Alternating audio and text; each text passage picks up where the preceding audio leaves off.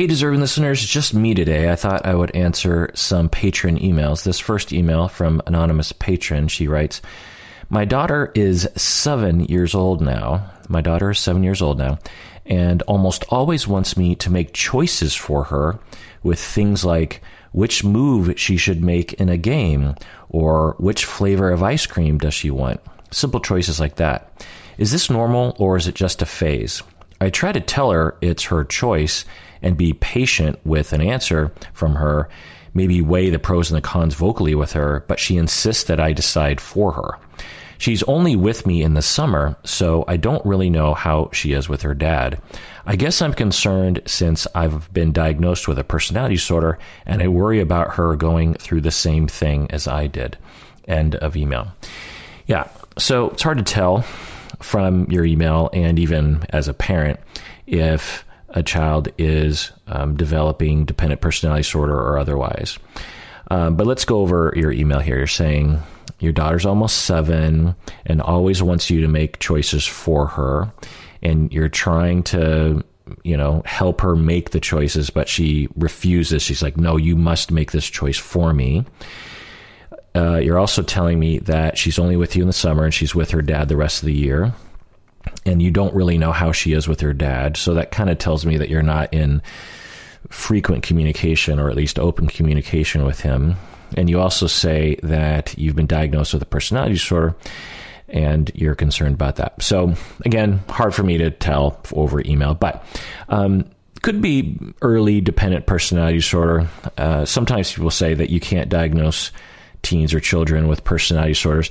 And although generally that's something we want to avoid, but that doesn't mean that we can't look at children and teens' behavior and wonder if they are developing or have a child or teen version of the personality disorder. We usually make those conceptualizations tentatively because children change over time.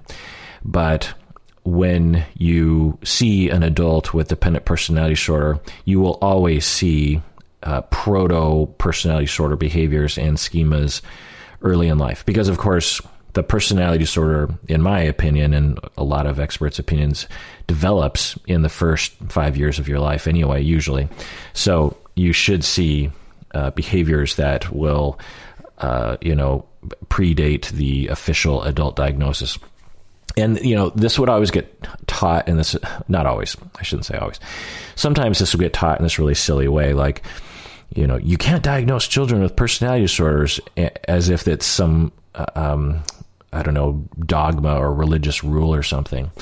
And although, we can't really know, but it's not like magically at 18 you suddenly develop personality disorders, right? Anyway, so it could be an early dependent personality disorder. And what we would see in a 7-year-old are the schemas. We would see schemas that with dependent personality disorder, it's often a schema of incompetence, meaning I am desperately incompetent by default, and I need someone to tell me what to do, or else something really horrible is going to happen. So I have tremendous anxiety when I try to make a decision on my own, and I am desperate for someone else to tell me what to do. Just desperate. It's people often will say this is what codependency. That's the wrong label. It's not the right usage of that term. And what we're talking about is dependent personality disorder. And it's not something that people do by choice. It's something that becomes ingrained in their personality early in life, and they have a hard time letting go of it. And that can manifest at the age of 7 of not being able to make any choices. And this can be developed by divorce, by losses in one's life as a child, differences in parenting, maybe schemas of the parents being played out with the child that will manifest independency in the child. And the key is for you as a parent. I don't know what your situation is. You're saying you have a personality disorder. You're also saying that you're worried that it might affect your child. And regardless of this is one of the effects or not, I hope that you're getting the treatment that you need so that you can heal from your relational traumas that resulted in your personality disorder, such that you won't engage in projective identification with your child too much. And you also will be able to not see your child through a distorted lens of your past traumas, if that makes sense. Having said that, it could be something else. When you see a kid 7 years old saying, please make decisions for me, it could be a random phase. Children go through random phases. Not all children, but some children do. And some children go through some pretty weird phases. I mean, some children will go through like psychopathic phases. It's not frequent, but you'll hear, and I treated kids like this that would go through a couple years of having total lack of empathy for other human beings and would be almost sadistic, and then emerge a couple years later and they're not like that. And they would look back on that with horror, like, I can't believe how mean I was to people back then. So yeah, phases are a thing in children, whether it's just them exploring things or their brain is still developing or they just are confused, or, there's just a lot of reasons as to why we would conceptualize something as a phase. There's also a possibility that she just wants attention from you. She misses you in all likelihood. She hasn't seen you in 9 months because she's just with you in the summer. And by her saying this, make a decision for me, it could be her regressing, adjusting to seeing you for the summer, regressing to an earlier time when she felt more secure with you. Maybe it's just a barometer sort of indication that she wants a connection with you. And if you increase that secure connection and attunement, maybe this behavior will diminish. But I don't know. I would consult with a child and or family therapist. All right. This next email is from listener R from Norway. They write, I was wondering if you could talk about the DDLG lifestyle. So just chiming in here, the DDLG lifestyle is Daddy Dom Little Girl lifestyle, which is a sexual or romantic relationship where there's a dominant male in the daddy figure, the daddy dom. He's the daddy dominant. And you have a woman playing the role of a young girl. Some people in the daddy dom little girl lifestyle will only do it in private, and when they are with friends, they're not in the lifestyle. Whereas others, it's all day long. They will do it at work. They'll do it with their friends. It's how they identify, essentially. So, reading this email, I was wondering if you talk about the DDLG lifestyle. I heard you say something in a Plathville reaction video that it's not a healthy relationship when one of the people is too dependent and almost childlike. What if you genuinely want to live this way? Could that still cause problems in the future? I'm very curious and would love to hear more about this. End of email. Yeah, so the daddy dom little girl lifestyle is fine. There's nothing wrong with it if two people are consenting to that. Even if it's all day long, it looks weird to the outside. Culturally, it has some trigger points of sexism or misogyny or abuse or something. But there are people who live the daddy dom little girl lifestyle and they're fine. Or more generally, just dom submissive lifestyles, regardless of gender. There are many people who are very into it, and some people who are, just kind of into it, if you will.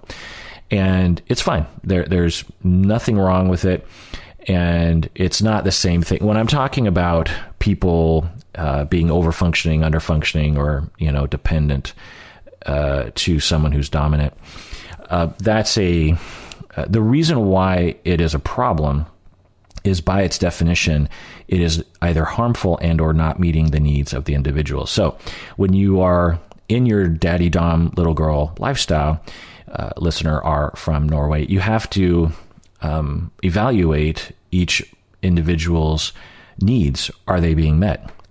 For the little girl person who is acting like a child, it's possible that it could be a manifestation of their dependent personality.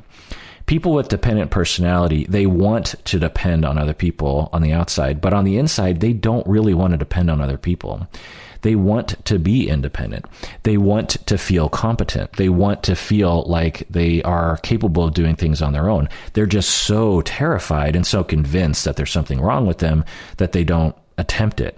So to the dependent personality individual, they will be very childlike and very underfunctioning, but they're not happy on the inside. In fact, they can often be quite upset, suicidal at times. And also, they can be very angry. So if you are in a daddy dom little girl lifestyle, the little girl person could be a dependent personality disordered individual because it would fit with that. But it could also just be someone who doesn't have a personality disorder like dependency and is just really into what it feels like to be a little girl and to have a dominant daddy, dominant partner.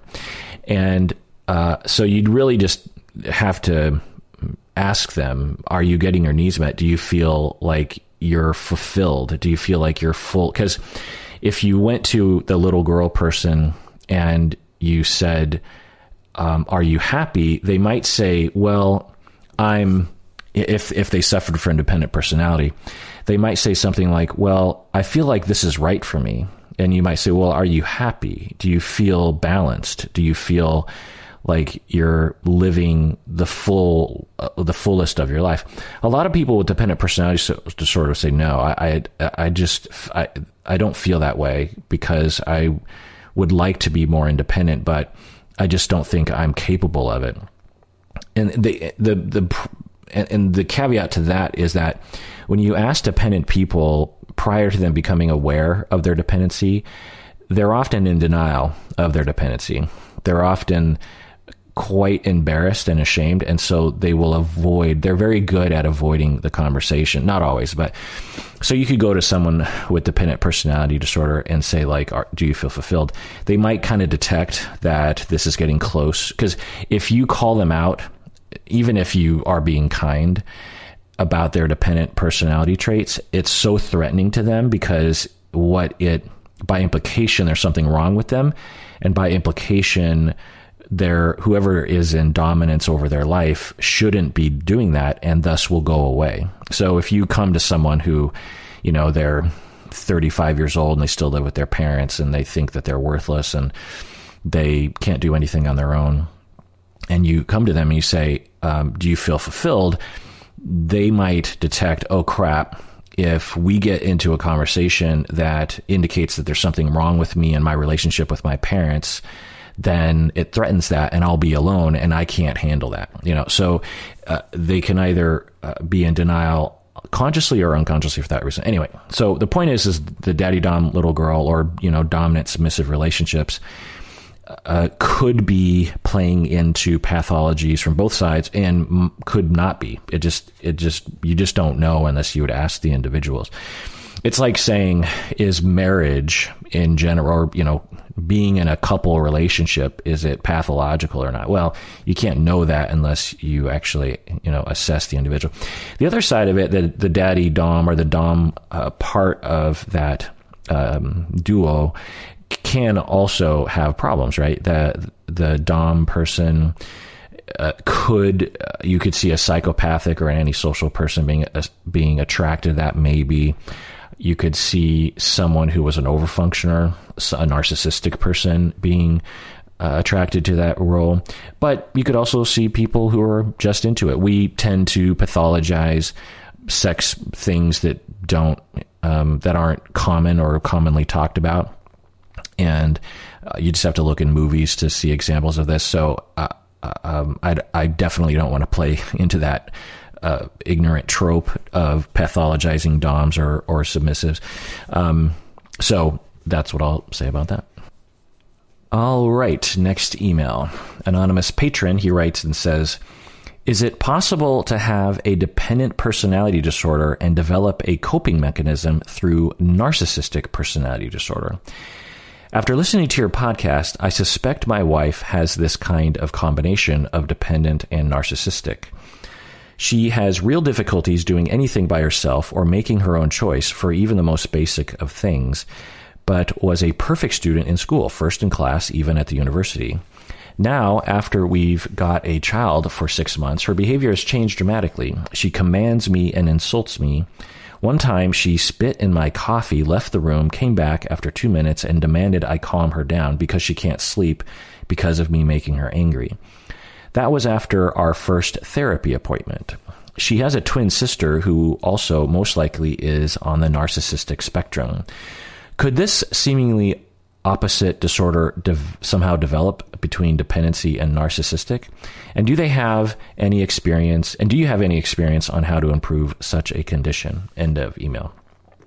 Yeah, well, first off, it's hard for me to tell from your email, of course, but I will say that generally speaking, yes, you can absolutely have both conditions, and they're not opposite.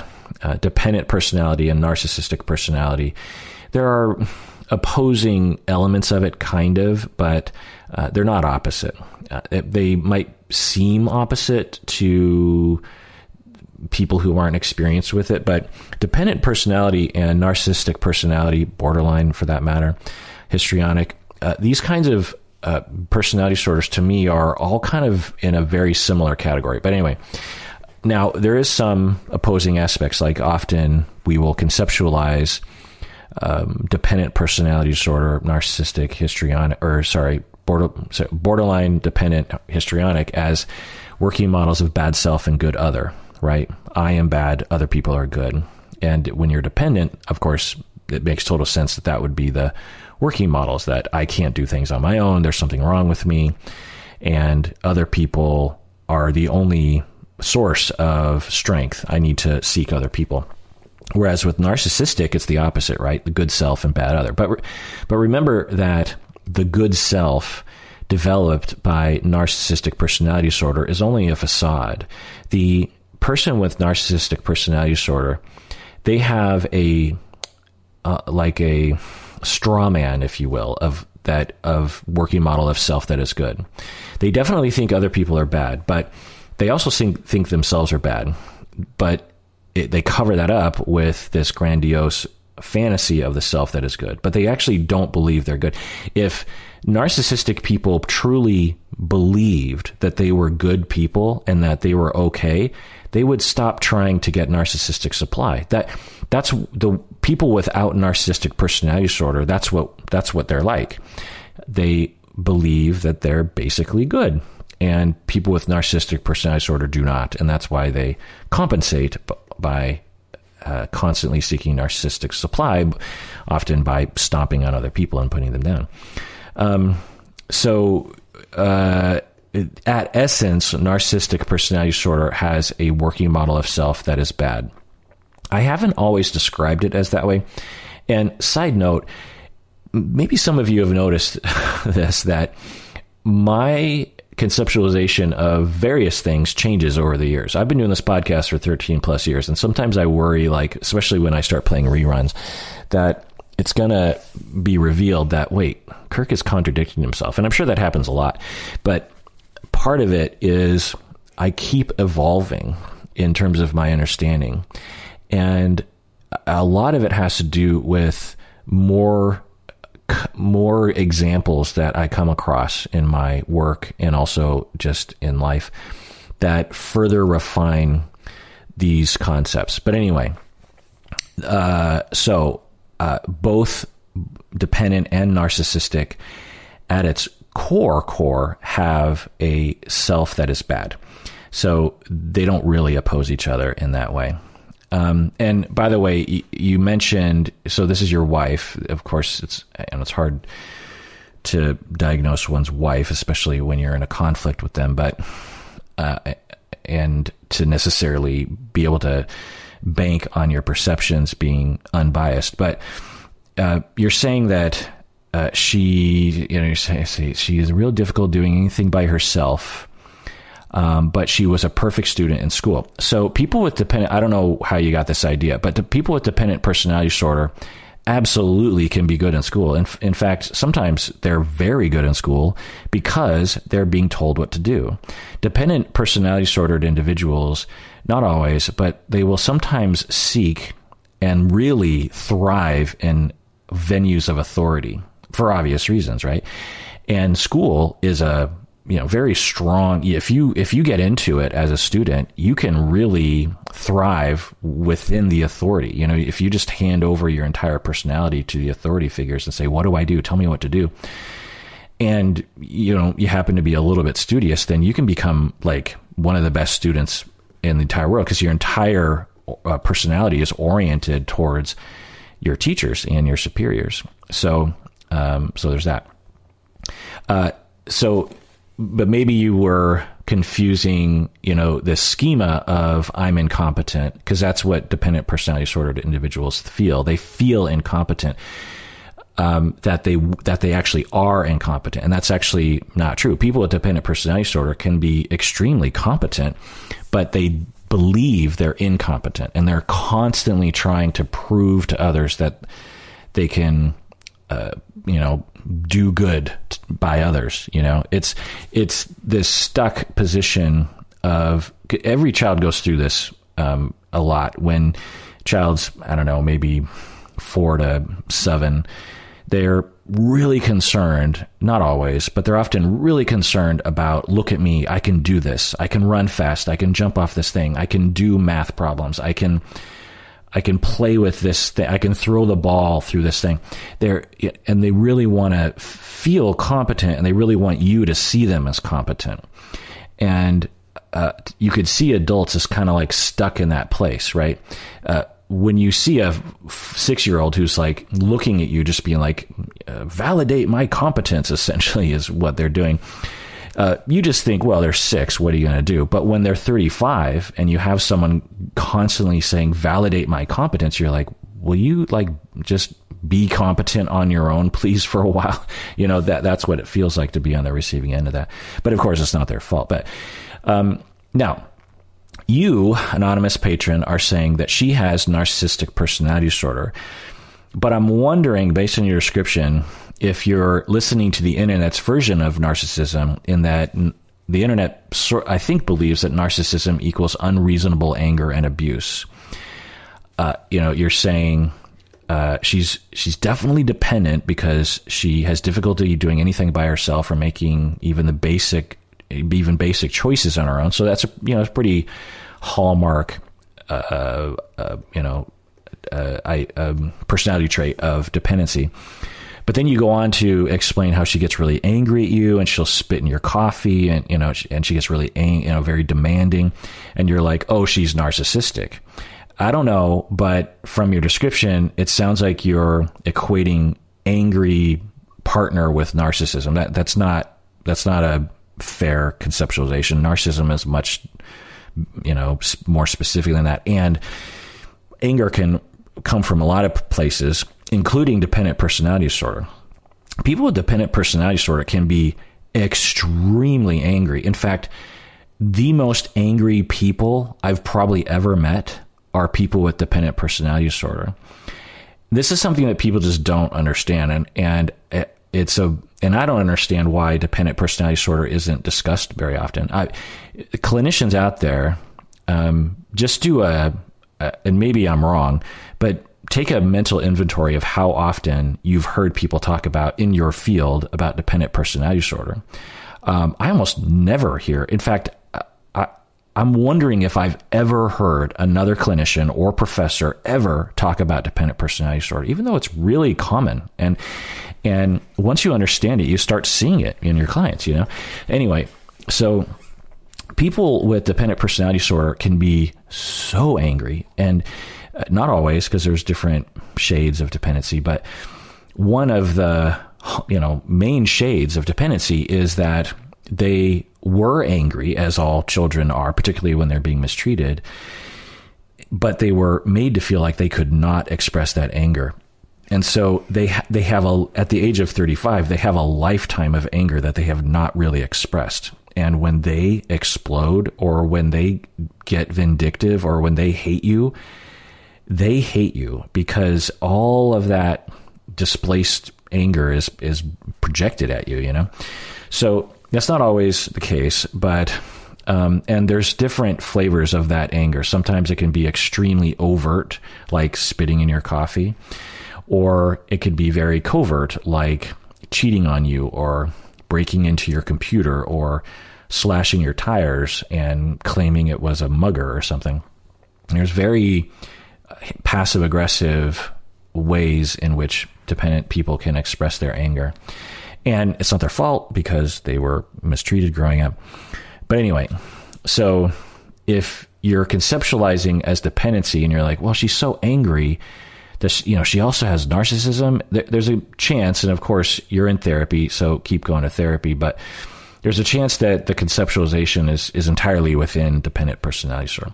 Okay, so you're asking how to improve. Well, she needs to see that she has these schemas, essentially, which drive her distortions, which drive her unreasonable behavior, which trigger you and cause you to trigger her, and so on. So obviously, you're a part of this equation, and you're not talking about how you're contributing to it. Maybe you aren't, but you're in therapy, so keep going, keep exploring, keep trying to figure out both of your schemas and how they trigger each other. All right, let's take a break. When we get back, more emails. Hey, deserving listeners, as you all know, I am constantly recommending that people go to therapy. We all need therapy from time to time. Well, one of the options available that is definitely worth checking out is BetterHelp. If you're looking for a therapist, I would give it a try by going to betterhelp.com/Kirk. Make sure you use the promo code Kirk because you get 10% off your first month, and it really helps us out. As you watch these videos, I know many of you have been motivated to find your own therapist, which is great because you deserve it. And I know also that it can be hard to find a good fit, find the right one for you.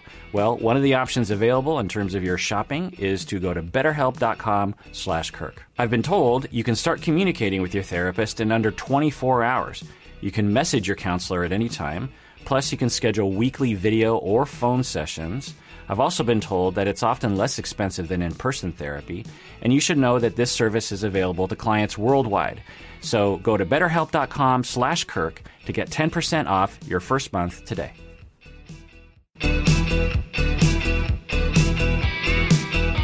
All right, we're back from the break. This next email is from anonymous patron. I'm going to summarize the beginning of this email.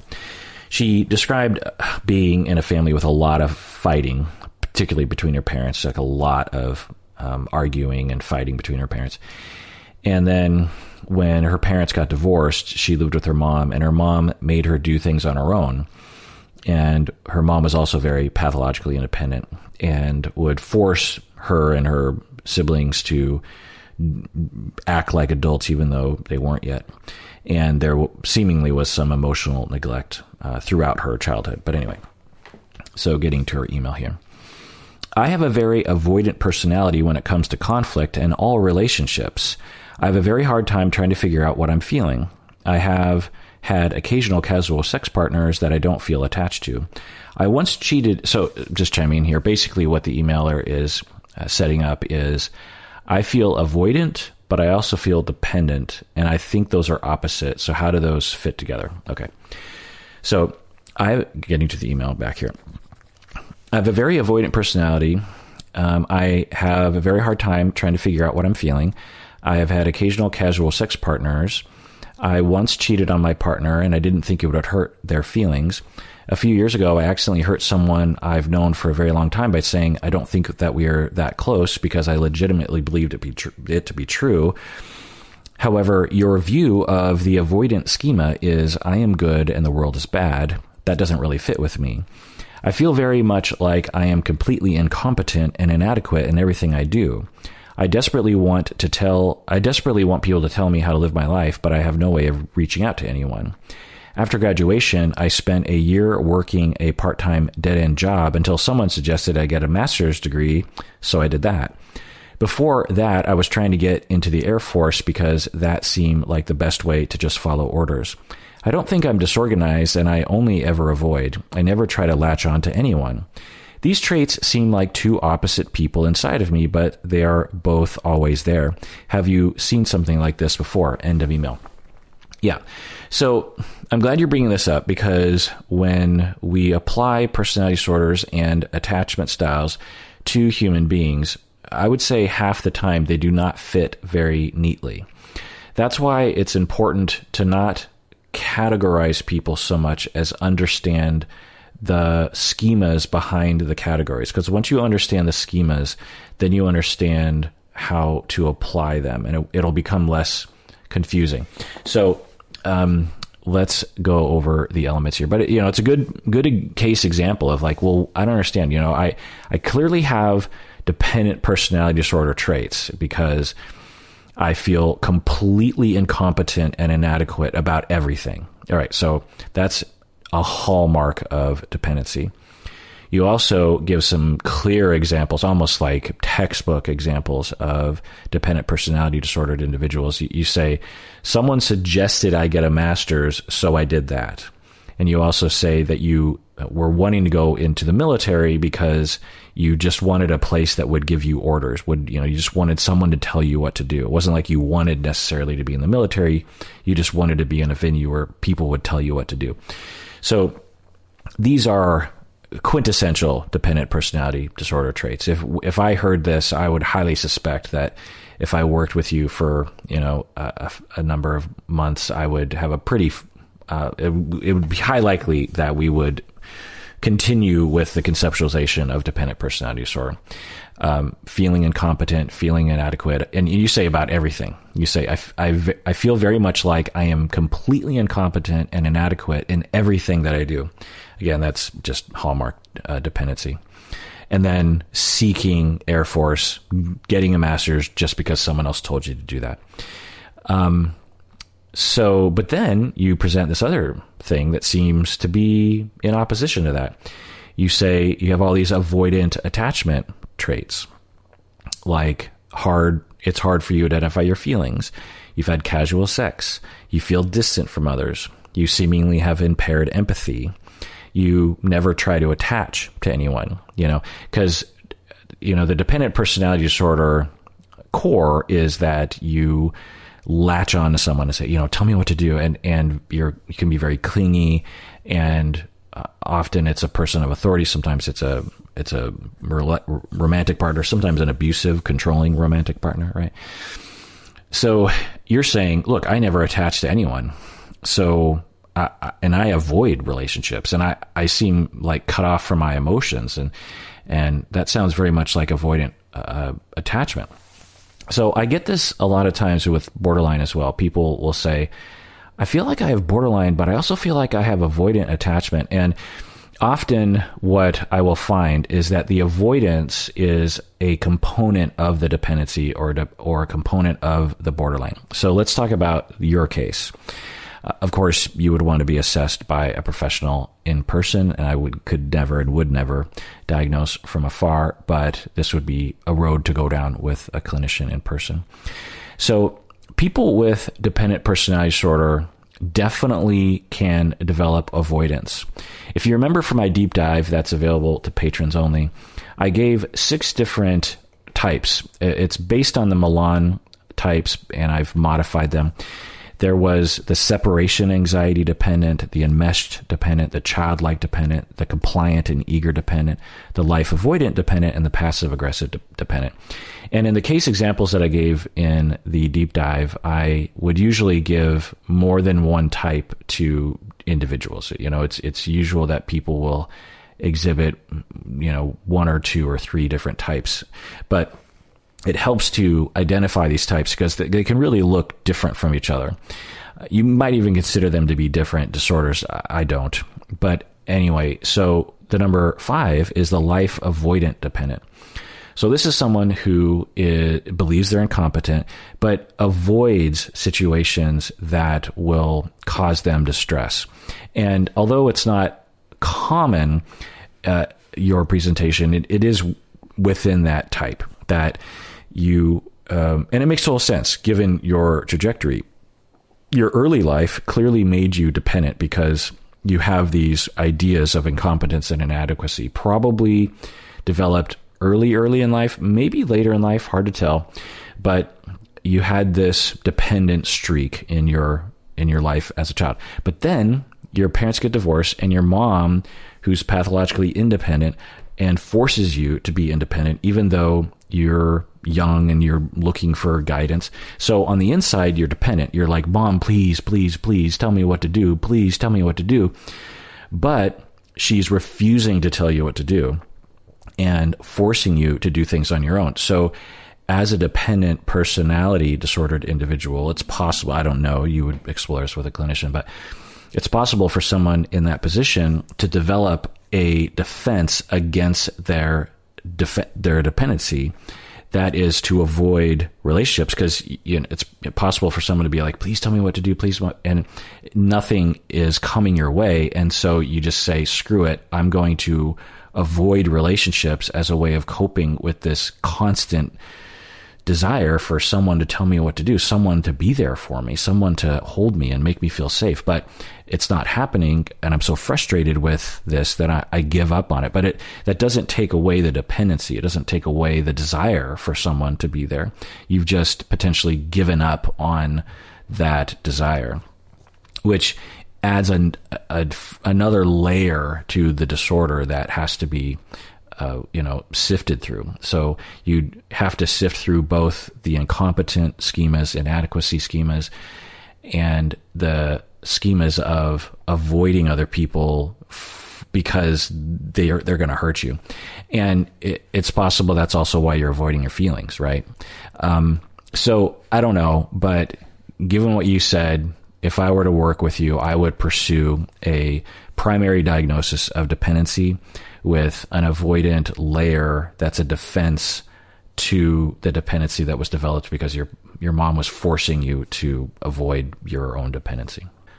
All right, this next email is from anonymous patron. They write, I was wondering if you could speak about the experience of a parentified and overfunctioning child and how they operate in romantic relationships. I often had to be the emotional mature one in my family when everyone was flying off the handle, and it was my job to stay calm and fix everything. I have a deep resentment over this, and sometimes it spills into my romantic relationship. When my partner is trying to express larger emotions, it sometimes triggers me, and I feel upset at her for not having more space for me, for not listening to me more, or for doing what I perceive to be walking over my needs. At the beginning of our relationship, I was okay with listening to her emotions, but now I feel my patience wearing down because I'm so resentful of the fact that I'm not being taken care of when she expresses herself. Sometimes I feel like this is justified, and sometimes I feel like I'm just being entitled. I don't like having this resentment. Is there any way to heal from it? I'm currently going to therapy. End of email. Yeah, I'm glad that you're going to therapy. Continue doing that.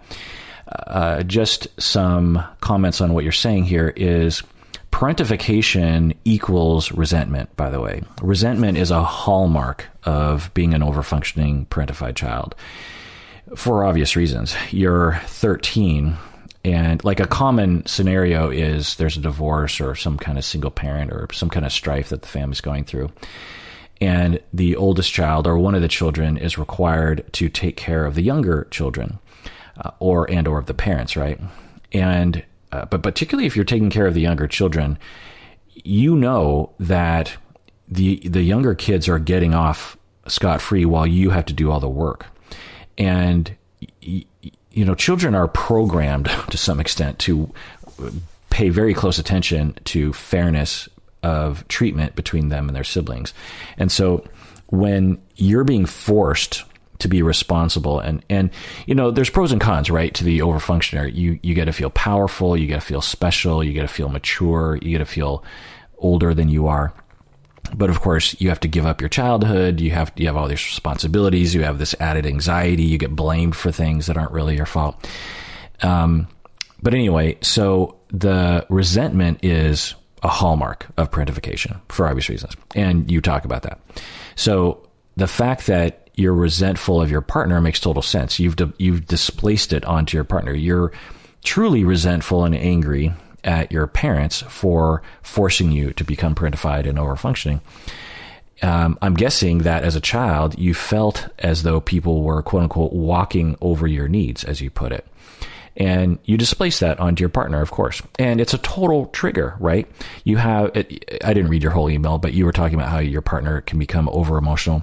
And when your partner becomes emotional, that totally resembles what your parents and your whole family was like. Just to get back to your description here is I often had to be the emotional mature one in my family when everyone was flying off the handle, and it was my job to stay calm and fix everything. So in that moment, you're being traumatized. And then currently in your relationship, as your partner is being emotional and you have to be the emotional mature one, it throws you back into that time where you were being abused, essentially, and you were being ignored.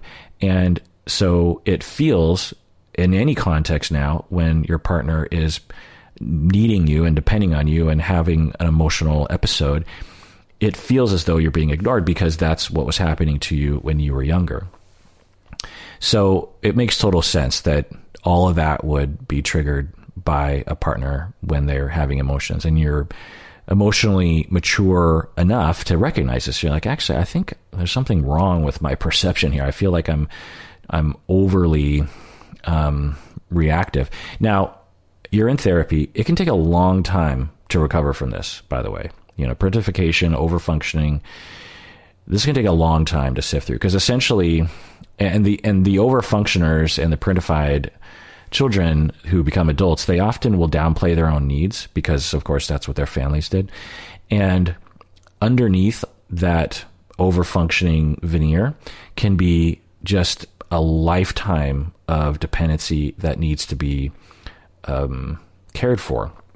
And so, buckle up for years of therapy where you become childish and in a way, and regressive. You regress to a child emotional place while your therapist takes care of you, while you are resentful of the fact that they are in power over you, potentially, while you are displacing neglect onto your therapist. This can be rough. So, depending on the situation, but I'm glad you're in therapy. The other thing I'll say is it's possible that your partner has a complementary schema, maybe even dependency.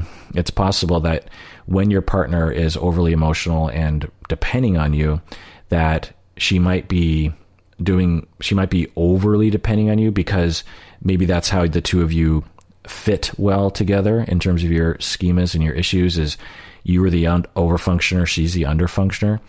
And so she might be taking it far in her direction and not taking care of you very often. It wouldn't be uncommon for a parentified adult to pick someone that doesn't really notice other people's feelings very much. Overfunctioners are very good at choosing people who don't tend to see other people's needs, because overfunctioners tend not to express their needs and they're terrified of their needs. And so they often will choose partners that just by default don't see their needs. Anyway, let's get to another email. All right, this next email is from listener Genevieve from Buffalo. She writes, "How do you deal with an underfunctioner as a roommate? I know I tend to be a little bit of an overfunctioner, especially when I'm anxious, but my roommate is super lazy. He leaves the kitchen a mess. I recently had to deal with flies laying eggs and hatching in our indoor garbage can, but when I mentioned it, he didn't even acknowledge it and said that it wasn't a problem. I worry that he'll just see my anger as me being overly sensitive. I try to let him make his own mistakes, but then his mistakes only negatively impact me. I want to live in a place where I feel comfortable, but I don't want to clean up his messes. I don't know how to approach the situation in a way that won't just be futile or make me angrier. Is there even a way? LOL." End of email. Yeah, first off, I've been there before. I, in my 20s, lived with various roommates and, just because of finances, and had just so many problems. And I'm sure I was a problem to many people. And it's just, I don't know if you're young, Genevieve, but if you are, it's one of those things. Anyway, I feel your pain.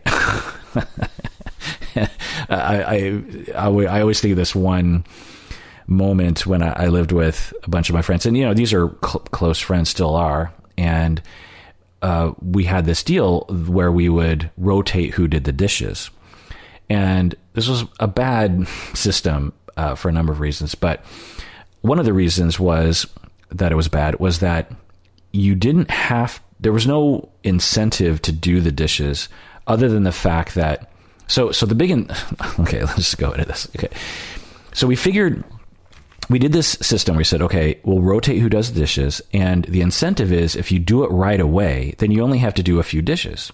So you don't have to wait until all the dishes are dirty. You could literally do the dishes 24 hours after they were done before and probably have like 5 things to clean, and then you're done. And then it rotates through 6 other guys, and it's a long time before it's your turn again. And I think we figured that if we had it this way, that they would just get done right away, and every day a different dude would be cleaning the dishes. Well, of course, that's not what happened. And what happened was no one ever did the dishes, and because when it was your turn and you procrastinated and you're being lazy and you're putting it off, eventually every single plate and pot and silverware item was used and dirty and piled in the sink and next to the sink. And you're looking at it going, I don't want to, that's every single utensil and plate and dinnerware we have in this entire house. I don't want to do it today. And if I put it off another day, it doesn't matter because there's no more dishes. And so if I do it today or I do it next week, it's the same amount of work. I'd rather do that next week. And I think we just would end up eating off of like tinfoil and stuff anyway. And, flies and mold, all the gross things, and don't even get me started on our bathrooms. And I was, a full participant in that laziness. So anyway, I as a roommate, Genevieve, I probably would have driven you nuts. But anyway, to this day, me and my friends will still, we'll see dishes and we'll just make this joke like, dishes, because when someone would come home from work and it was his turn to do the dishes, all of us would go, dishes.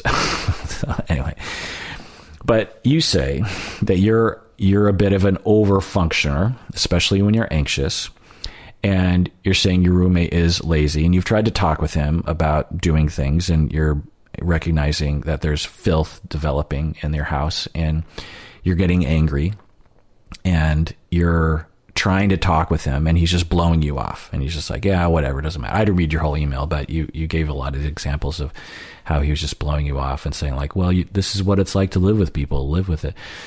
So you're labeling him as an underfunctioner, but I don't know if he's an underfunctioner. He doesn't want to do the chores as often as you do.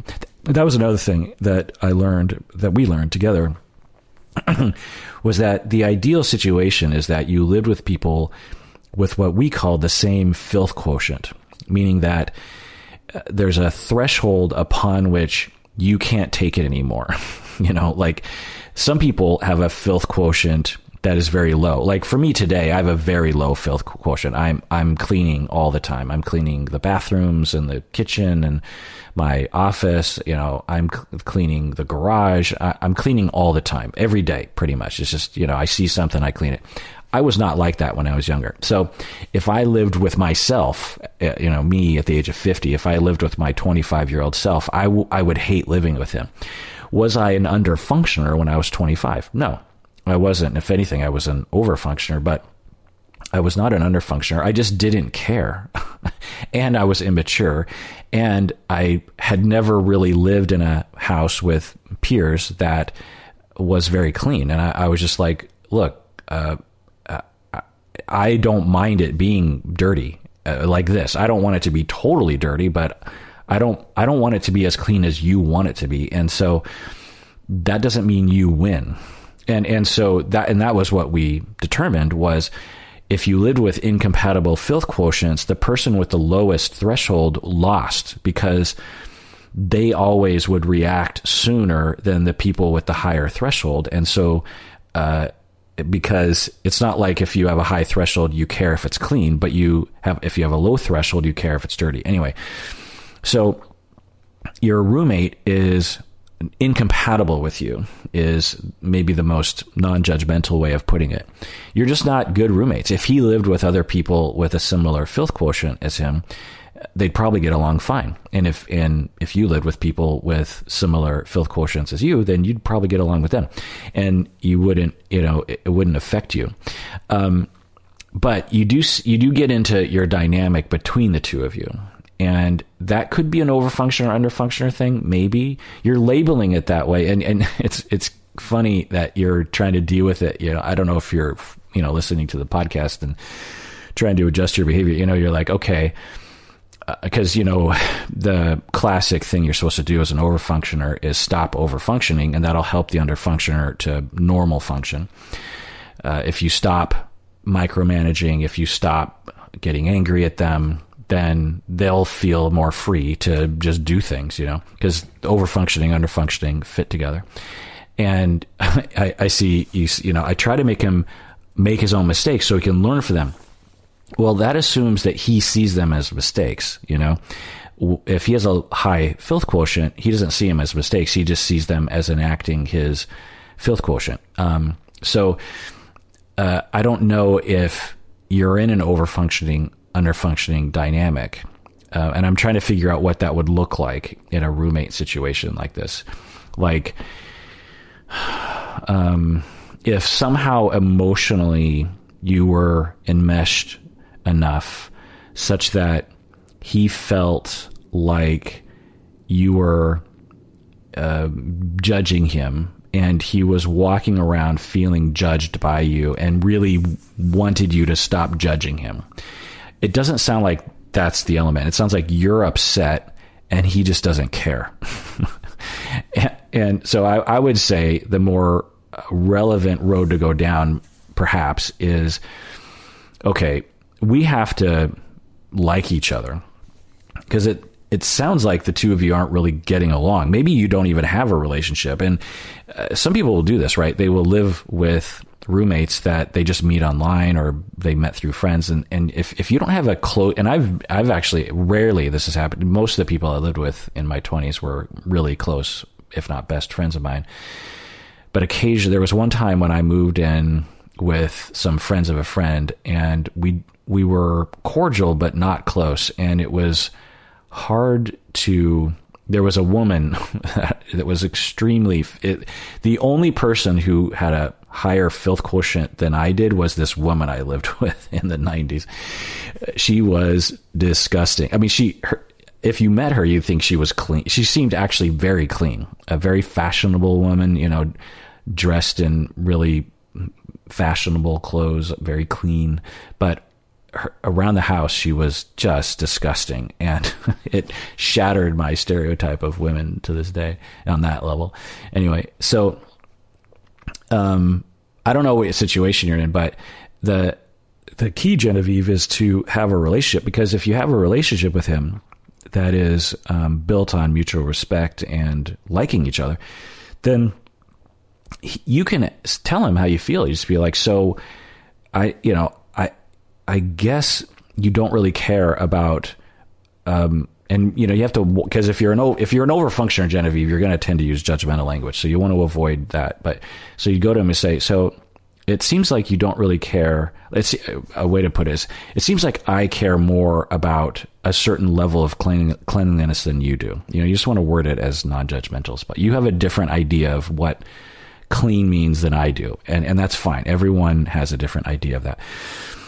But it is really driving me nuts. I can't live in a house that is this dirty, and you're okay with it, which is fine. And maybe we should have worked that out before we moved in together, but we're living together now. And you could really, really make my day if you could increase your cleaning a little bit.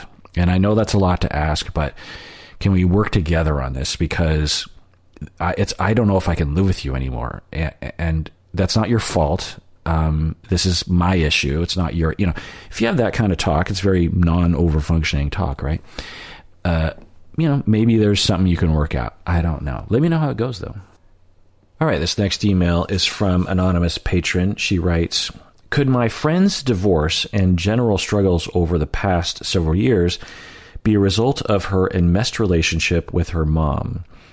So just summarizing the beginning of the email, she has a friend, anonymous patron has a friend, and grew up with her, and her parents were overprotective and enmeshed, particularly so she was very enmeshed with her mom.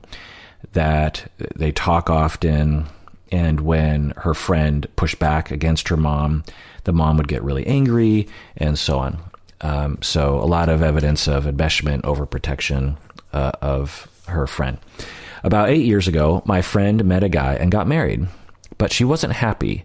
She felt like he was totally dependent on her to do all the work in the relationship, like financial planning, looking at houses, thinking about kids, etc. She often complained about him to her mom and shared essentially all of their relationship problems with her. She ended up cheating on him a few times with a work colleague. She finally decided to get a divorce, but now her enmeshment with her mom seems worse than ever. I have told her for years that she should find a therapist to help her with her relationship with her mom, but I'm beginning to think she will never realize how bad her enmeshment is. Can you speak a little on how mother-daughter enmeshed relationships might affect other relationships, both romantic and platonic, in adult daughter's life? I have read some sources that list effects of being enmeshed, such as attracting dependent romantic partners, expressing covert aggression towards female friends, competition masked as friendship, poor sense of identity, lowered expectations of romantic needs being met, anger, distrust, resentment towards men. These are all, by the way, spot on with my friend. Are they common traits of enmeshed people? If so, what might be a good way to end this cycle of repeated complaints about her mom that have dominated our friendship for years? Or should I just accept that unless she ever gets help, this is how she will always be?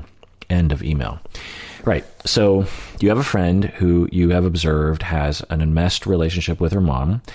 Her mom has been overprotective in her life. And then your friend gets married, but seemingly matched up with someone with a complementary trait of being dependent and maybe feels incompetent or depressed or something. And then she cheated on him. She was unsatisfied with his laziness, essentially. And she cheated on him, and then they divorced. And now your friend is very enmeshed with her mom.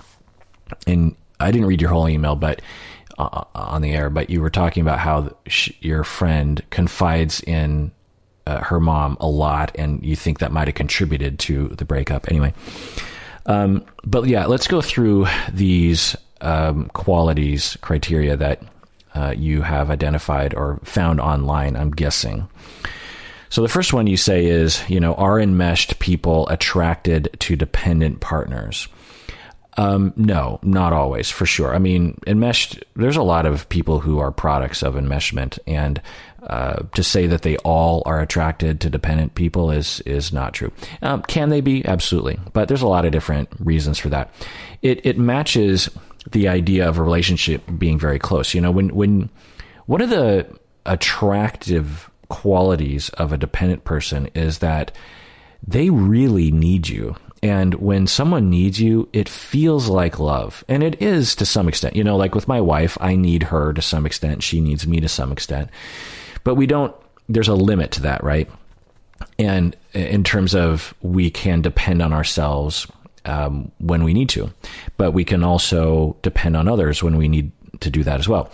But one of the intoxicating things, it's kind of a version of love bombing sometimes, is you'll start dating a dependent person and they will just latch onto you, and you'll just be like, whoa, like this person needs me, but you won't necessarily say this person needs me. What you'll say is this person loves me. You'll say this person's really into me. This person wants to be with me. And it can feel powerful as well, particularly if you have a need for that, because the dependent person will do whatever you tell them to do. Within reason, but it'll feel kind of that way. Like the dependent person on the surface, and there are different types as I've been talking about, but dependent partners, particularly in the beginning, can feel very malleable. It can feel, and thus very safe. You can feel like, and again, you wouldn't say they're malleable. What you would say is they're just very open and easygoing. They'll do whatever, they're up for anything kind of a thing. And so when you are a product of an enmeshed trauma, you have attachment insecurity. And so when you meet someone that's dependent, it might be very seductive in that way because it feels more secure. But a dependent person can be seductive in that way to anybody, particularly people with attachment insecurity, not just those with enmeshment. The other quality that you say, you've read some sources that list effects, is expressing covert aggression towards female friends. So this smells like something you would read online or in a Vogue magazine. So I don't understand this. Expressing covert aggression towards female friends. I mean, that assumes that enmeshed people are female. I'm not sure, but yeah, for sure. Some enmeshed people can have deep anger that they will express passively. As I was talking before about dependent people. Enmeshed people can sometimes be dependent, not always, of course, but, and some enmeshed people, regardless of dependency, can have, passive aggression. But to phrase it like this, that enmeshed people will express covert aggression towards female friends, I don't know, that sounds a little fishy to me and definitely doesn't, feel like a universal. You say competition masks as friendship as another quality of enmeshed people. Again, not my experience. It smells like something you would read online in a bad article. Maybe more of that hidden anger or jealousy. But like I said, there are a lot of people who are products of enmeshment, and to just say they all will use competition instead of, they'll act like they're your friend, but in truth, they're in competition with you. I don't think that makes a lot of sense. It might feel that way. Anyway, poor sense of identity is another thing that you identified, and that is absolutely true. That is a hallmark of any attachment insecurity, but particularly enmeshment and parents who are overprotective, is you, as a child, aren't allowed time to get to know who you are because you're constantly being invaded by someone else, and thus do not have a sense of who you are, don't have a sense of your own motivation, don't have a sense of your own needs, your own emotions. And so absolutely, that's a big hallmark. You also say you read online or read somewhere, lowered expectations of romantic needs being met. Yeah, absolutely. When not all enmeshed people, but certainly for some, that has to do with your lowered sense of identity. You're not in touch with your needs, and so you don't notice when your partner is harming you, and or you don't know it's okay to speak up for yourself. And so, and or you've been modeled bad relationships, and so you just have a low threshold for what seems acceptable to you. You also read anger, distrust, resentment towards men. Again, this one smells like online silliness, that all enmeshed people are competitive with their female friends and resentment towards men. It's like, I've read articles like this, and, putting aside the sort of genderized aspects of this, I don't understand. Maybe, certainly for some, and it's not like enmeshment can't result for a heterosexual woman to have resentment towards men, but as a blanket statement, that doesn't make any sense to me at all. And what does that exactly mean? Just like all men, they just like are prejudiced against all men? That's definitely not my experience with people that come from enmeshed relationships. But anyway, you say, what might be a good way to end this cycle of repeated complaints about her mom? So, chiming in here, what I'm hearing from you is that your friend who's enmeshed with her mom will often come to you and complain about her mom. And you've been saying, you need to go to therapy. And you're saying it dominates your friendship for years, that your friend is constantly complaining about her mom. And you're saying, what's a good way I could end this cycle? And it's interesting the way you're phrasing it, which I think is good. You're saying, how do I end the cycle of repeated complaints? So you're not trying to end the cycle of the enmeshment. You're trying to protect yourself from the pathology. And then you're saying, or should I just accept that unless she ever gets help? This is the way it always will be. Yeah. I don't know. I don't know what to do. It depends. And best case scenario, you could say something to her like, look, friend of mine, I love you. I'll always be your friend. I always have been your friend. And I feel really bad about you and your mom, but it's frustrating to me to listen to you talk about your mom because I'll tell you sometimes that you should push back on your mom, but it doesn't seem like you actually do it, or your mom is so rigid that she doesn't respond well to it, and it hurts me to see you suffering this way. And I feel like there's an answer to it, which has to do with you actually taking control of your side of the relationship, but you never do it. And I'm watching, it's almost like I'm watching you self-harm or something, and it's hard to watch. It's painful to me, and I don't know what to do, because on one hand, I care and I want to be there for you, but on the other hand, it's like, I don't know if I want to hear it anymore, because it's been, I feel powerless, and I would like you to do something about it, but if you don't, then I don't know if I want to hear about it anymore, because you complain, but you don't ever do anything, So, and I love you and I'll always be your friend, maybe you could say something like that. I don't know. I can't imagine it working. It could work, it could be planting a seed for them to go to therapy, but, other things you can do are just be differentiated. You hear me talk about differentiation, and this is a common conundrum for therapists, that we will hear clients complain about things that are repetitive, and it'll get frustrating to us. And so you have to recognize your feelings. And so your friend is complaining about enmeshment with her mom, and just assess for yourself, like, okay, what am I feeling? I'm feeling frustrated. I'm feeling powerless. I'm feeling bad for my friend. I'm feeling angry at her mom. I'm feeling triangulated. But those are just feelings. This isn't really an emergency. This isn't really my problem. This is my friend's problem. What does my friend want me to do? Well, I think my friend just wants to complain, because I'm maybe the only person she can say this to. So I'll listen, but I'll kind of distance myself a little bit in my mind, because if I get too close to this, it'll feel bad. So I'll listen, but I'm not going to get that involved. And I'm just going to kind of turn off half of my brain so I can be a good friend in this moment. But I'm not going to get wrapped up in this. I'm not going to become enmeshed into their enmeshment. That's one way to cope with it, right? And, if that works and you can stay friends, then, maybe that's all that you can do.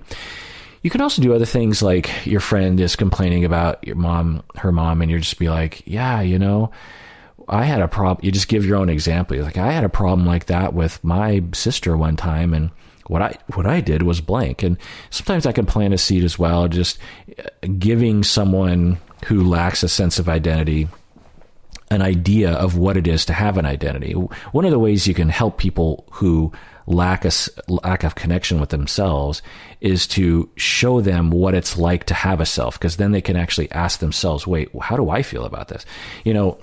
Like your friend saying, my mom was calling me all day long, and so I told her that, I'm busy with work and stuff, and you need to calm down. But, my mom gave me the silent treatment for 2 days. And so I had to call her back, and I had to apologize, even though I didn't want to. And you're listening to this, and you're getting frustrated. You feel powerless. You feel triangulated. You feel undifferentiated. And so you say something like, yeah, if I were in your shoes, I would feel angry. I would feel mistreated. I would feel like the person's invading my life. I would feel like they're being unfair. I would feel like, back off. I would feel like I'm being guilt tripped for something that I didn't do anything wrong. And I don't know, I would get angry, and I would want to push back on that. Okay. So you're just saying how you would react, but you're modeling to them maybe something that is sort of novel. This idea that one can feel anger, which enmeshed people often will suppress, because it is not permitted in enmeshment. You cannot be angry at the enmeshment. You can't be angry at the person who's invading you, because the person who's invading it will make sure that you aren't allowed to feel your anger, which is, anyway, without going down that rabbit hole. And I've done this before. I've found. I don't know if I was ever taught this, but I learned through experience, not only with clients, but with students who I'd be very close, working with, and would learn that, some people don't know what it's like to feel injustice and then to allow themselves to get angry. And this is an important aspect of humans and being able to meet our needs. When we feel like we are being treated unfairly, we have to notice that, one. And two, we have to allow ourselves to get angry, which three, motivates behavior. And in an enmeshed relationship where you don't have a sense of self because you've always been enmeshed, you might not have any connection with that process. And so one of the ways that you can therapize people is to model it for others. I'm guessing a lot of you know this, but I'm very much in connection with injustice, not only in the world, but to me in particular. When as a selfish, narcissistic individual, when someone is treating me wrongly, like I know it because I feel it. I'm like, no. This is, and then I get angry, and then I try, and then I figure out what anger motivates behavior. Anger is good. Anger instructs us, like, you got to do something about this. It doesn't mean you punch someone in the face necessarily, but it motivates you to do something. Do something to find justice, to find fairness, to assert for yourself. And it's an important part of human functioning and harmony and everything, So sometimes you have to model it for other people so that they can feel like, oh, so I can get angry. And sometimes, what I would do is I would get angry for others. And then the others would say, I never knew I could get angry until you showed me, until you were angry for me. They'd say to me, like, you were angry for me. And then that unleashed my anger for the first time in my life. I didn't know that I could feel angry. And then when I told you what happened, you felt the injustice, you felt the unfairness, and you got real pissed. And I feel that now, sometimes you need that. And so maybe you could do that for your friend. I don't know. But there's a good possibility that without a lot of therapy, your friend is just going to be where they're going to be. And the best thing you can do is just work on your own differentiation. All right. Well, that does it for that episode in which I read all the emails currently in the document having to do with dependency and overfunctioning. Let me know what you think. And tune in next time when we talk about some other topic. Everyone out there, please take care of yourself because you deserve it. You really, really, really do.